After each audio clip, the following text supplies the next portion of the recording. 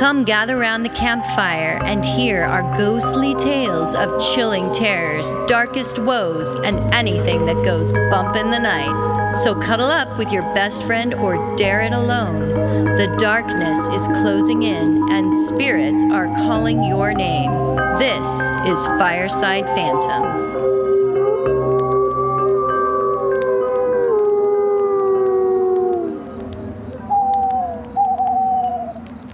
I'm going to go back to a show that I got hooked on. I know I always do shows. I apologize, people.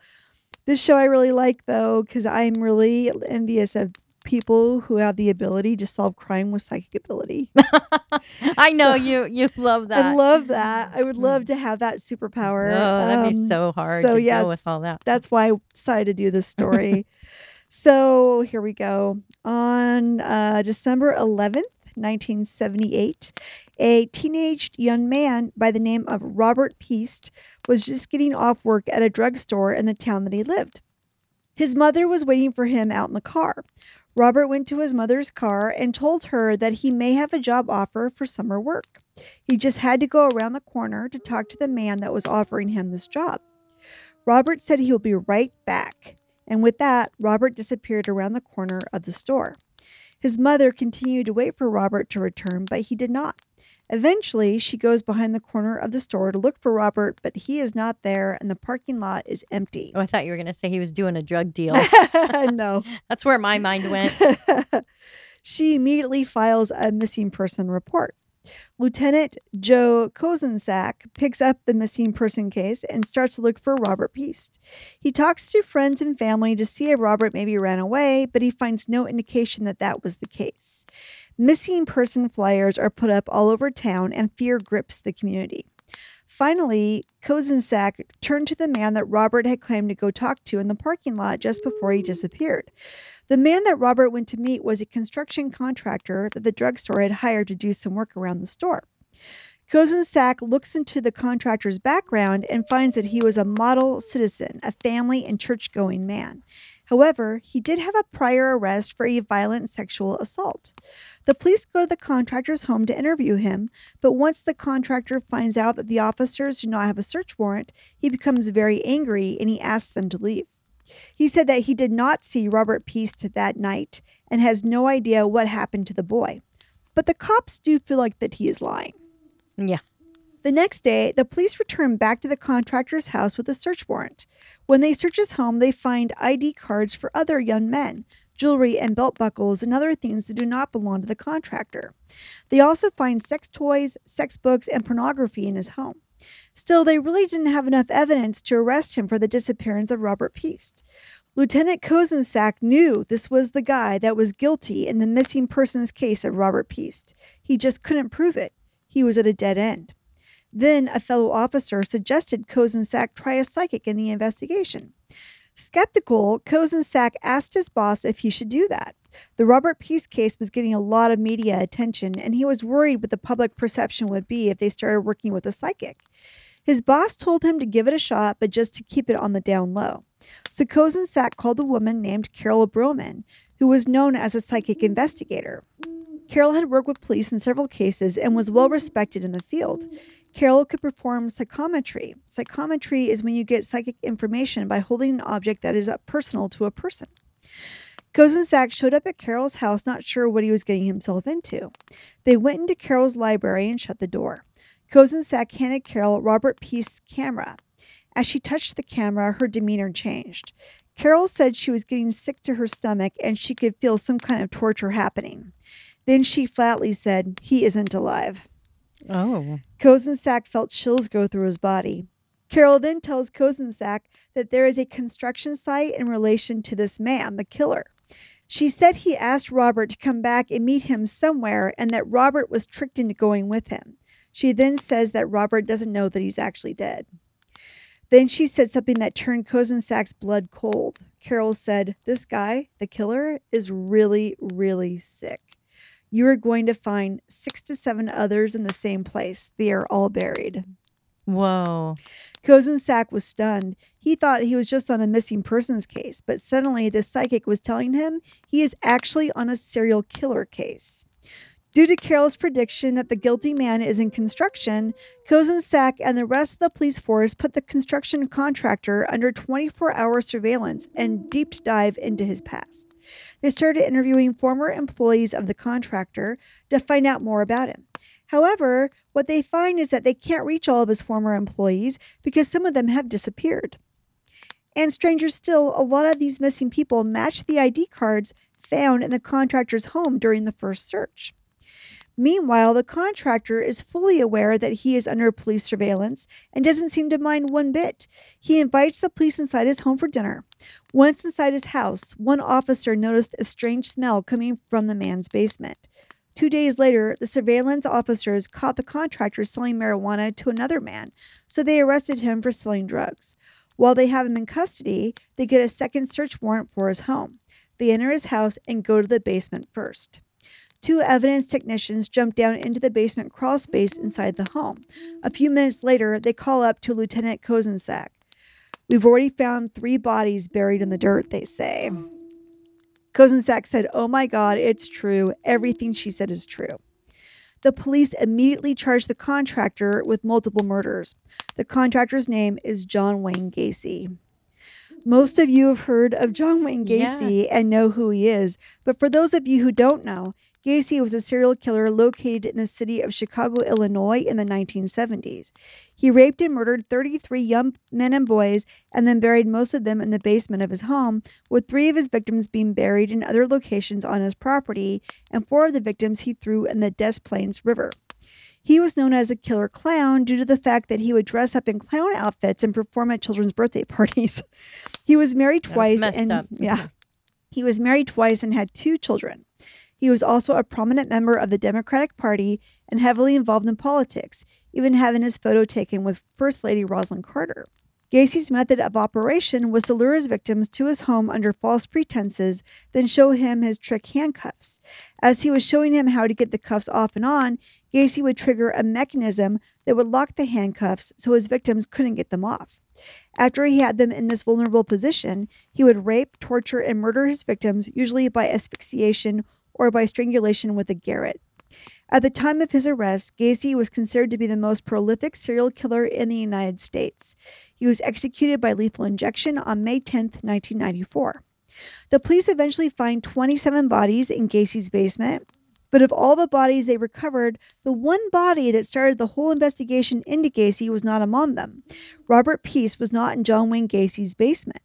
The police go back to psychic Carol to see if she can tell where Robert's body is, but she is unable to find him. They then turn to Gacy himself to find out what he did do to Robert. Gacy tells the police that he did kill Robert and that he threw his body into the Des Plaines River. The police search the river, but Robert is not found. They aren't quite sure if they will find Robert's body, as the river current could have taken it far downstream. They are delayed searching the river again when winter sets in and the river freezes over. That is when Elizabeth Peast, Robert's mother, reads an article about a psychic that finds missing bodies. Her name is Dorothy Allison. Dorothy was a very prominent psychic and worked with the FBI. Elizabeth reached out to Lieutenant Kozensak and asked him to request that Dorothy help find her son's body. After his experience with Carol Broman, he thought it would definitely be worth a shot. He reaches out to Dorothy by phone. Dorothy lives in New Jersey, nowhere close to Chicago. She immediately tells Kozensak where Robert's body is. But despite his newfound faith in psychics, Kozensak is still somewhat skeptical of Dorothy and her information. Dorothy tells Kozensak Robert's body is located near an area where you can smell petroleum oil, there is a manor motel nearby, and a cemetery named the Evergreen Cemetery. These are very specific landmarks, and Kozensak is very impressed. But what could this woman know? She lives all the way in New Jersey. Wow. I know. You know what is interesting to me? I didn't know Casey had his own kids. Yeah, 2 kids.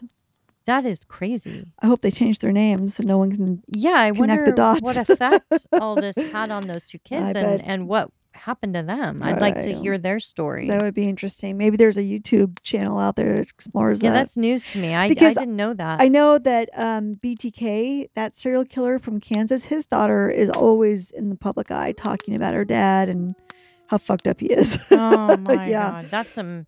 Yeah. That's a hard childhood there. That would be and a hard an cross to bear, especially, though she gave him very specific landmarks that still didn't help Kozensak locate Robert. So he asked Dorothy to fly out to Chicago to help him. In March, Dorothy flies out to Chicago. Kozensak picks her up at the airport. As they drive, Dorothy tells him where to go. She tells him what roads to take, and as they drive, they can smell the petroleum oil in the tanks all along the freeway. Then she tells Kozensak to take another exit off the freeway. When they exit, they see the Manor Motel. To the left of the hotel was the Evergreen Cemetery. Dorothy then asks Kozensak to stop the car. The two of them get out, and Dorothy walks over to the riverbank and points. She turns and looks at Kozensak and says, "There, that's where you will find him." But it's March, and the river is still frozen over. There is no way to search for Robert at this time. Dorothy then pulls out a piece of paper and writes on it and hands it to Kozensak. "Here," she says, "this is the day you will find him." What? Yeah. Kozensak takes the paper and he puts it into Robert Peace's file, puts it in his desk drawer, and forgets about it. The following month, Kozensak gets a very interesting phone call. The sheriff called him and said they found a body floating down the banks of the Des Plaines River. It was Robert. When Kozensak went to the spot where his body had been discovered, he recognized the area because it was the same area he had been to with Dorothy Allison. The body of Robert Peace was delivered back to his family for burial. That afternoon, when Kozensak returned to his office, he pulled out his Robert Peace file. When he opened the folder, he sat aghast. Sitting on top of his papers was the note that Dorothy Allison had left him. The date she had written on the paper, April 9th, 1979, was that very day they found Robert's body. She was right about where he would be found and when. Lieutenant Kozensak was dumbfounded. Unfortunately, both Dorothy Allison and Carol Broman have passed away. But thanks to these two women and their incredible work, they were able to help police catch one of the most prolific serial killers in American history.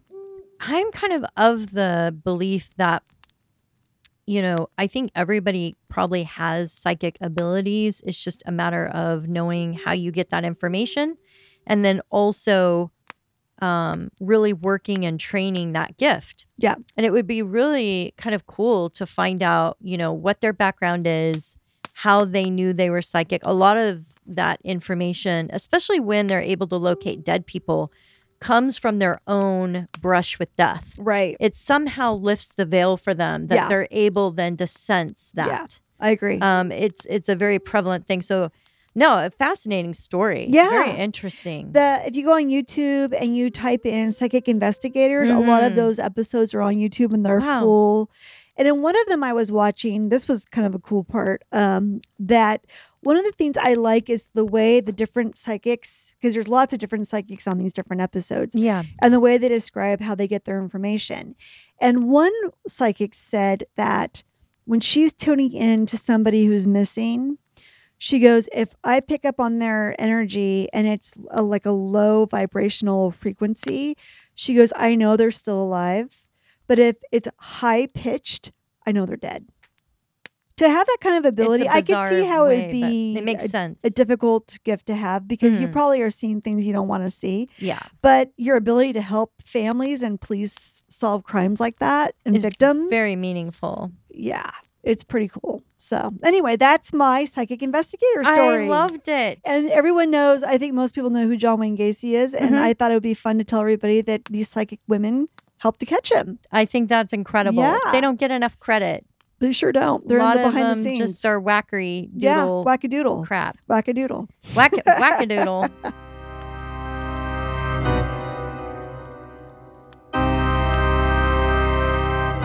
So what do you have for us, Carol? Well, thanks.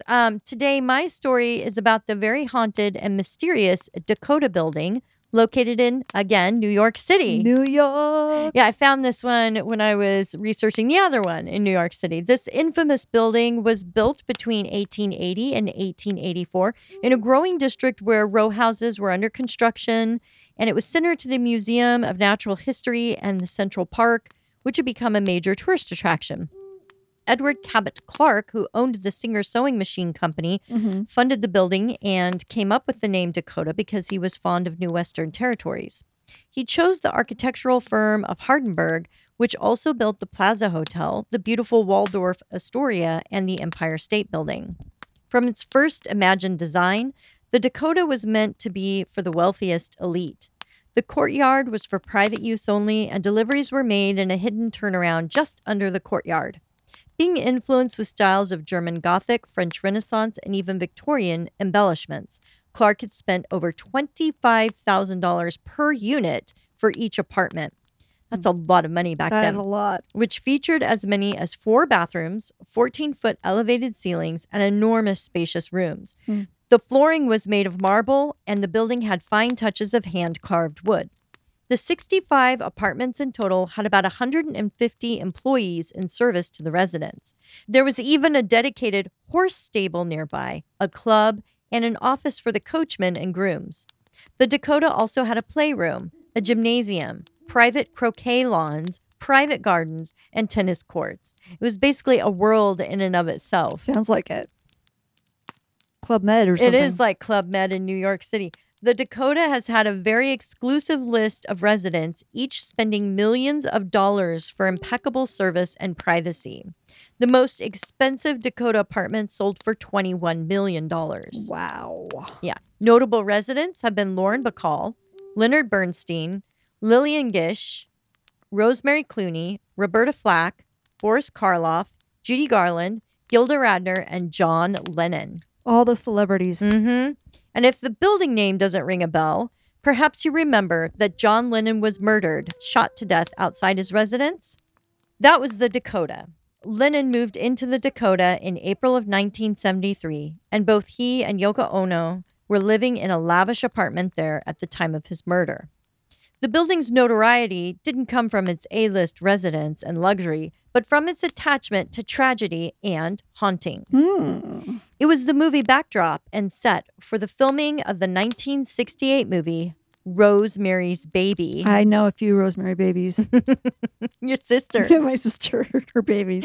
I bet she, I'm just kidding, you guys. You're not evil. I bet she was really happy when that movie came out. She's like, thanks, Mom, for naming me Rosemary. As a memory jogger, this classic horror movie tells the tale in which a woman named Rosemary Woodhouse, played by actress Mia Farrow, realizes as the scene plays out that she is carrying in her womb the devil's spawn.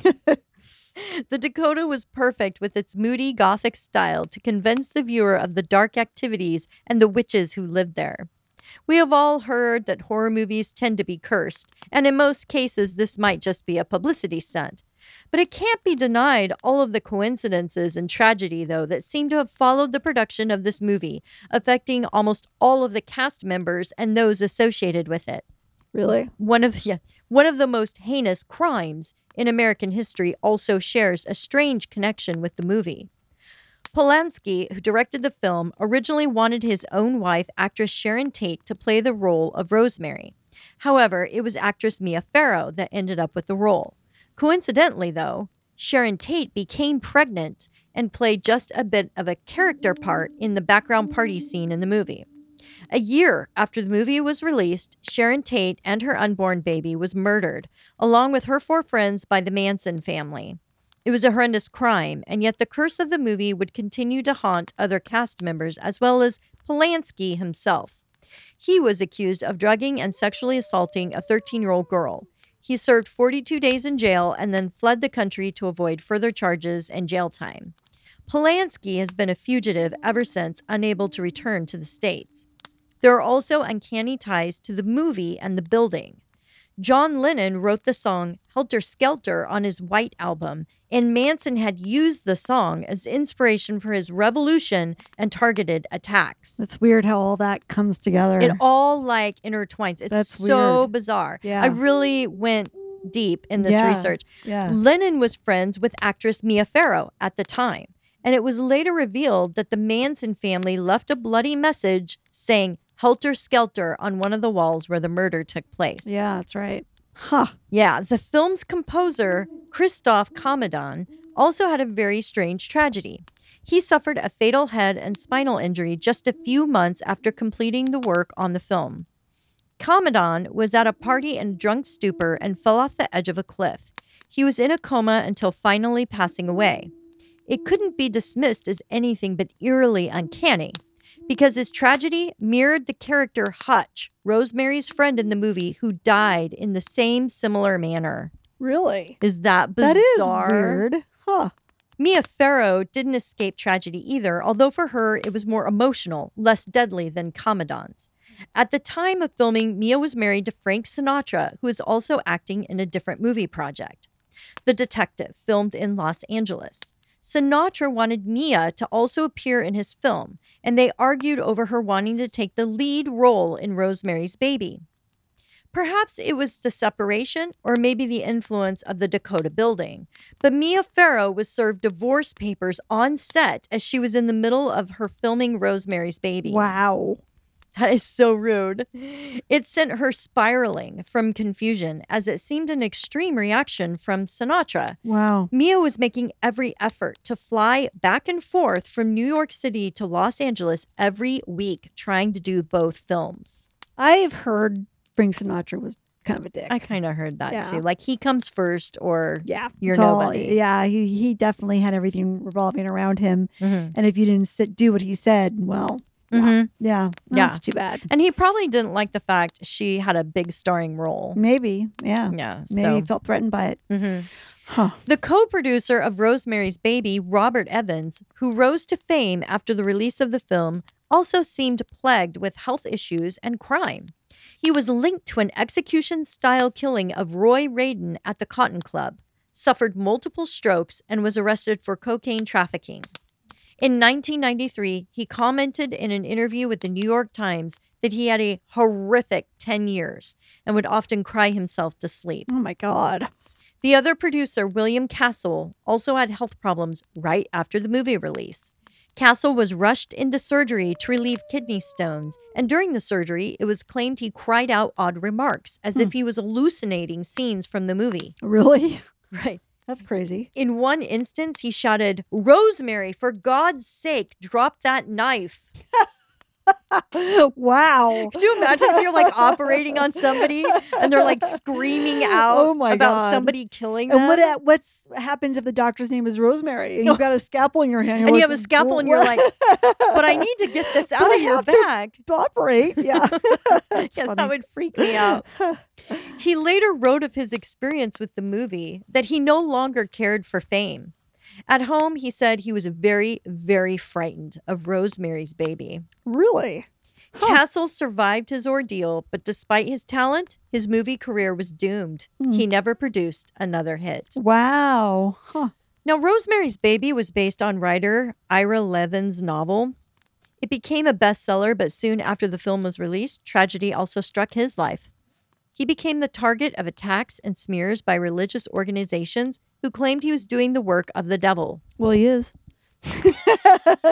Just kidding. Levin said he never believed in witches or Satan, but in later interviews, he admitted that he had become terrified at the negative energies and all of the evil directed to him. And probably like watching what's happening to everyone around him that worked on the movie. I bet you're a little freaked out. Yeah. Yeah. Yeah. And just like Mia Farrow, his wife also left him the year the film was released. 30 years later, his sequel, Son of Rosemary, was a complete flop. I didn't know there was a sequel. I know that shows you how much of a flop it Yeah. was. I didn't either. Yeah. Huh. It is hard to say if the subject matter of the movie or the Dakota building itself was responsible for the supposed curse. But I think it might be more the direct result of bad choices and values from a lot of these people. However, the Dakota has many stories of the paranormal. Besides bringing misfortune to those who live there, it has rumors of secret passageways and underground tunnels. Oh. Early residents were thought to meet up for clandestine meetings and perhaps other dark purposes. Residents who have lived at the Dakota have reported seeing everything from full-body apparitions to ghosts and UFOs while living in the Dakota building. In 1965, while they were setting up for the filming of Rosemary's Baby, the production crew encountered a ghost of a young boy walking through the halls. They described him as being about 10 years old with an old, musty odor. This same boy was seen on different floors of the building after the incident by many witnesses. Workers who were painting the hall one day saw a girl with blonde hair and a dress in an early time period playing with a toy ball. When inquiring about the girl, none of the guests could identify her as a family connection. A woman who lived in the building claimed she often saw her walking through a room, but later it was discovered the room was just a closet. The same little boy ghost was also seen by another crew of painters who tried to do some repair work in a former apartment that was owned by Judy Holliday. One of the painters saw a young ghost of a boy in a Buster Brown suit, which is a style of clothing back in the 1990s. The workers experienced doors slamming and light switches and bulbs shutting off. One guy propped his ladder in an effort to keep the door open and turned the lights back on, but he felt someone grab his arm and put it against the light bulb. It freaked him out so much he fled that day and never returned to the building. The Weinsteins also resided in the Dakota building on the 3rd floor and reported hearing footsteps and noises in their home when no one else was there. In the dining room, they had rugs and chairs sliding around all by their own. Mr. Weinstein looked up to his apartment window and saw a gorgeous new chandelier hanging from the living room. Assuming his wife purchased it and had it installed, he proceeded just to go about his day and thought nothing of it until later when he came back home and saw that there was no chandelier in his living room and nobody had been home during the day. The most haunted part of the Dakota is the basement, where witnesses have seen the most activity. Tenants have had experiences with things being thrown at them, and the porter claimed to have a heavy snow shovel come flying off the wall aimed at hitting him. A ghost has also been seen of a short man with a long nose and mustache wearing glasses. Some think he resembles the builder of the Dakota, Edward Cabot Clark. Now, Cabot did die before it was finished, and he had expressed his desire to one day live there himself. But I wonder, Holly, why would it be that he would choose to live in the gross basement? Yeah. Well, maybe he can't find his way out of the basement. Yeah, with all the secret passageways. He's trapped down there, stuck. He's like, who's doing these nefarious things in my building? And he Yeah. went down there to investigate, can't come back. Now I can't get out. It's like a rat in a maze. Can't find the cheese. I like that theory. Hmm. The most famous ghost being seen is John Lennon himself, who made headlines December 8th, 1980, when a devout but crazy fan, Mark David Chapman, unloaded a gun and shot Lennon 5 times on the very steps of the Dakota.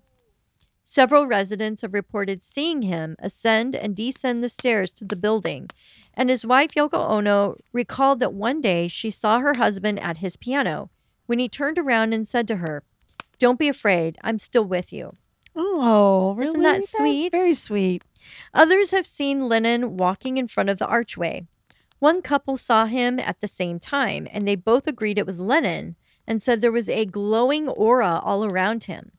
Excited to approach him, though, they held back because his gaze and the strange glow gave them a very unsettled feeling. Even before his own death, John Lennon commented on seeing a ghost in the Dakota, describing a young woman with curly hair walking down the halls and crying. He claimed that he often saw her and she wore outdated clothing. Lennon nicknamed her the Crying Lady. So historians say that they think the woman was the manager of the building. Okay. And she had a young son. And so they think, well, maybe that boy that everybody's been seeing is the ghost of her son. Well, one day her son went out and got mowed down by a truck passing. Ooh, yeah. And so they probably are both trapped there. And that's why she's walking around grieving. I It's see. captured she's that captured in moment her grief state. In her grief state. For all of time. Yeah. And so other people have also witnessed the same lady. And, but yeah, so Lennon nicknamed her the Crying Lady. Okay. Some people say the negative energy or curse from the building was amplified with John Lennon's connection to the movie and his own deal with the devil. I went down the rabbit hole in researching this building and came across a book called The Lennon Prophecy, written by Joseph Dakota, who theorizes that John Lennon prophesied his own death through various comments, album symbology, and lyrics he made in his songs. Before he passed, his last known comment to Paul McCartney seemed to point to a permanent goodbye. According to Linda McCartney, Lennon said, quote, "Think about me every now and then, old friend," end quote. The author states that the instant fame the Beatles achieved was anything but normal. It was well known that John had commented he would do anything to become more famous than Elvis, and he was quoted as saying, "One day, by one means or another, we'll have a record in the charts. If we have to be bent or con people, then that's what we do to get there. It doesn't matter what it takes to get to the top. It might cause some heartache, but once I'm up there, it'll be a different kettle of fish.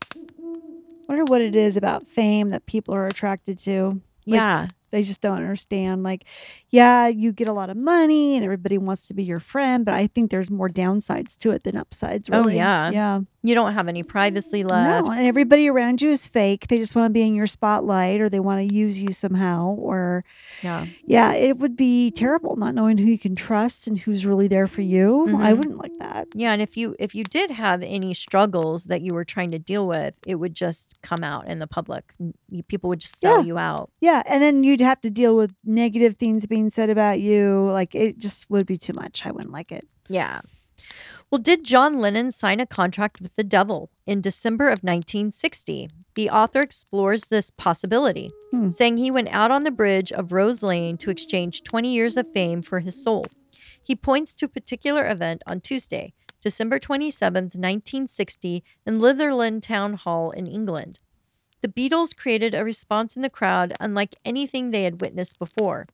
Pete Best was the drummer at the time, and he said that he could not remember anything special or unusual that they did that night regarding their performance. Their previous concerts had garnered positive feedback, but nothing that denoted they were destined for greatness.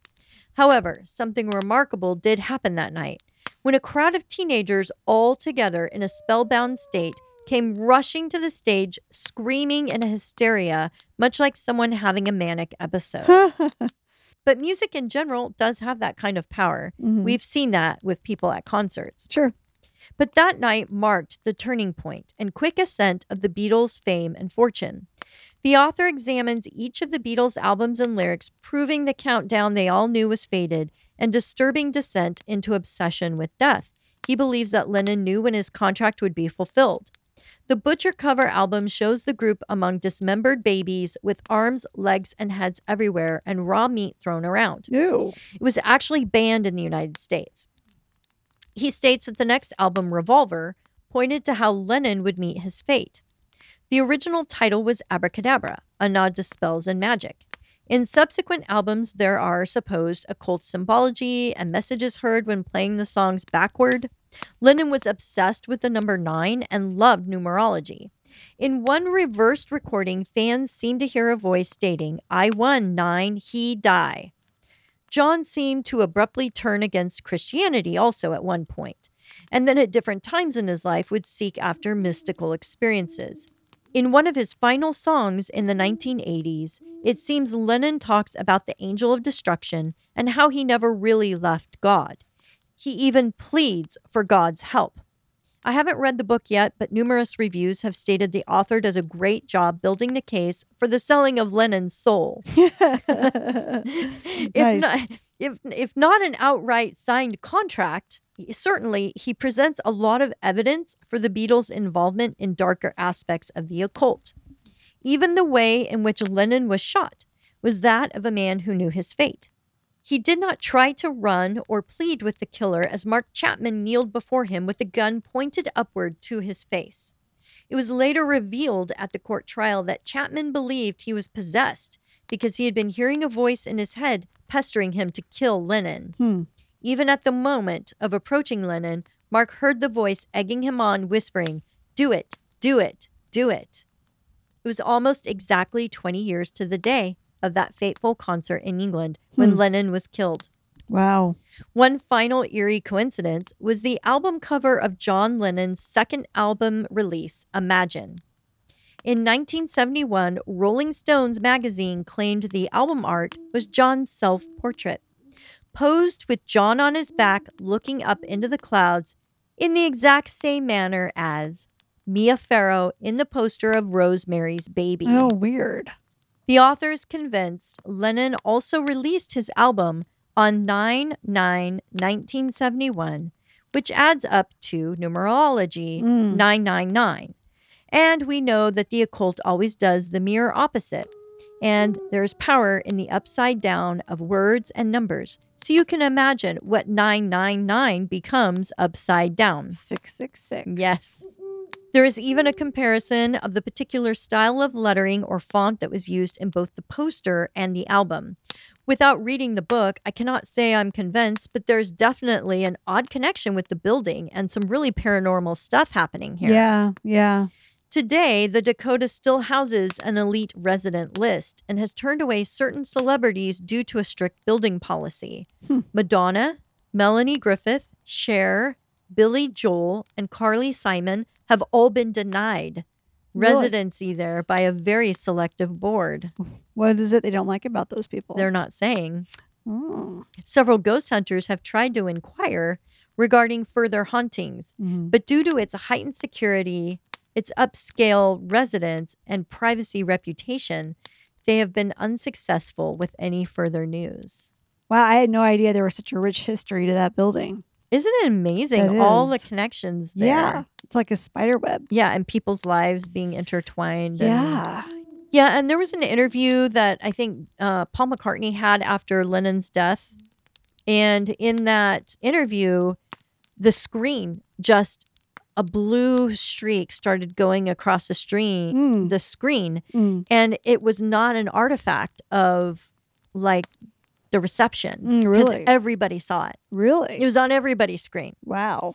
And some people say that it was the energy of Lennon there because Lennon was always trying to communicate, they think, with Paul McCartney. Oh, really? Yeah. And then there was this one incident where Lennon's son was doing like some sort of spiritual journey. And one of the chiefs came over and handed him a feather and said, "This is for you." And I guess there was some symbology with his dad. Oh. About feathers. His dad would either pick up feathers when they would walk together and give it to him, or he was obsessed with feathers. And so his son was like, "This is definitely my dad trying to communicate with me." Oh, wow. That's kind of cool. So I would like to read the book and see all of these hidden things. Is Yoko Ono still alive? I have no idea.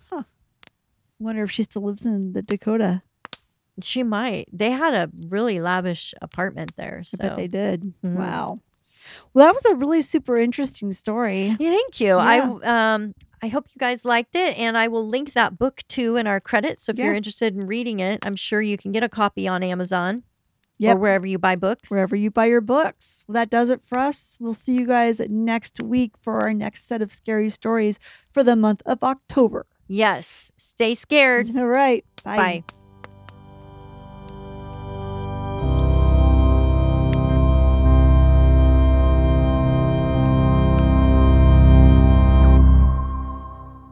I don't know. I might keep my eye out for the Bandage Man while I'm down there. Oh, Bandage Man. Nostalgia. Yeah, remember that? Oh, so many years ago. I know.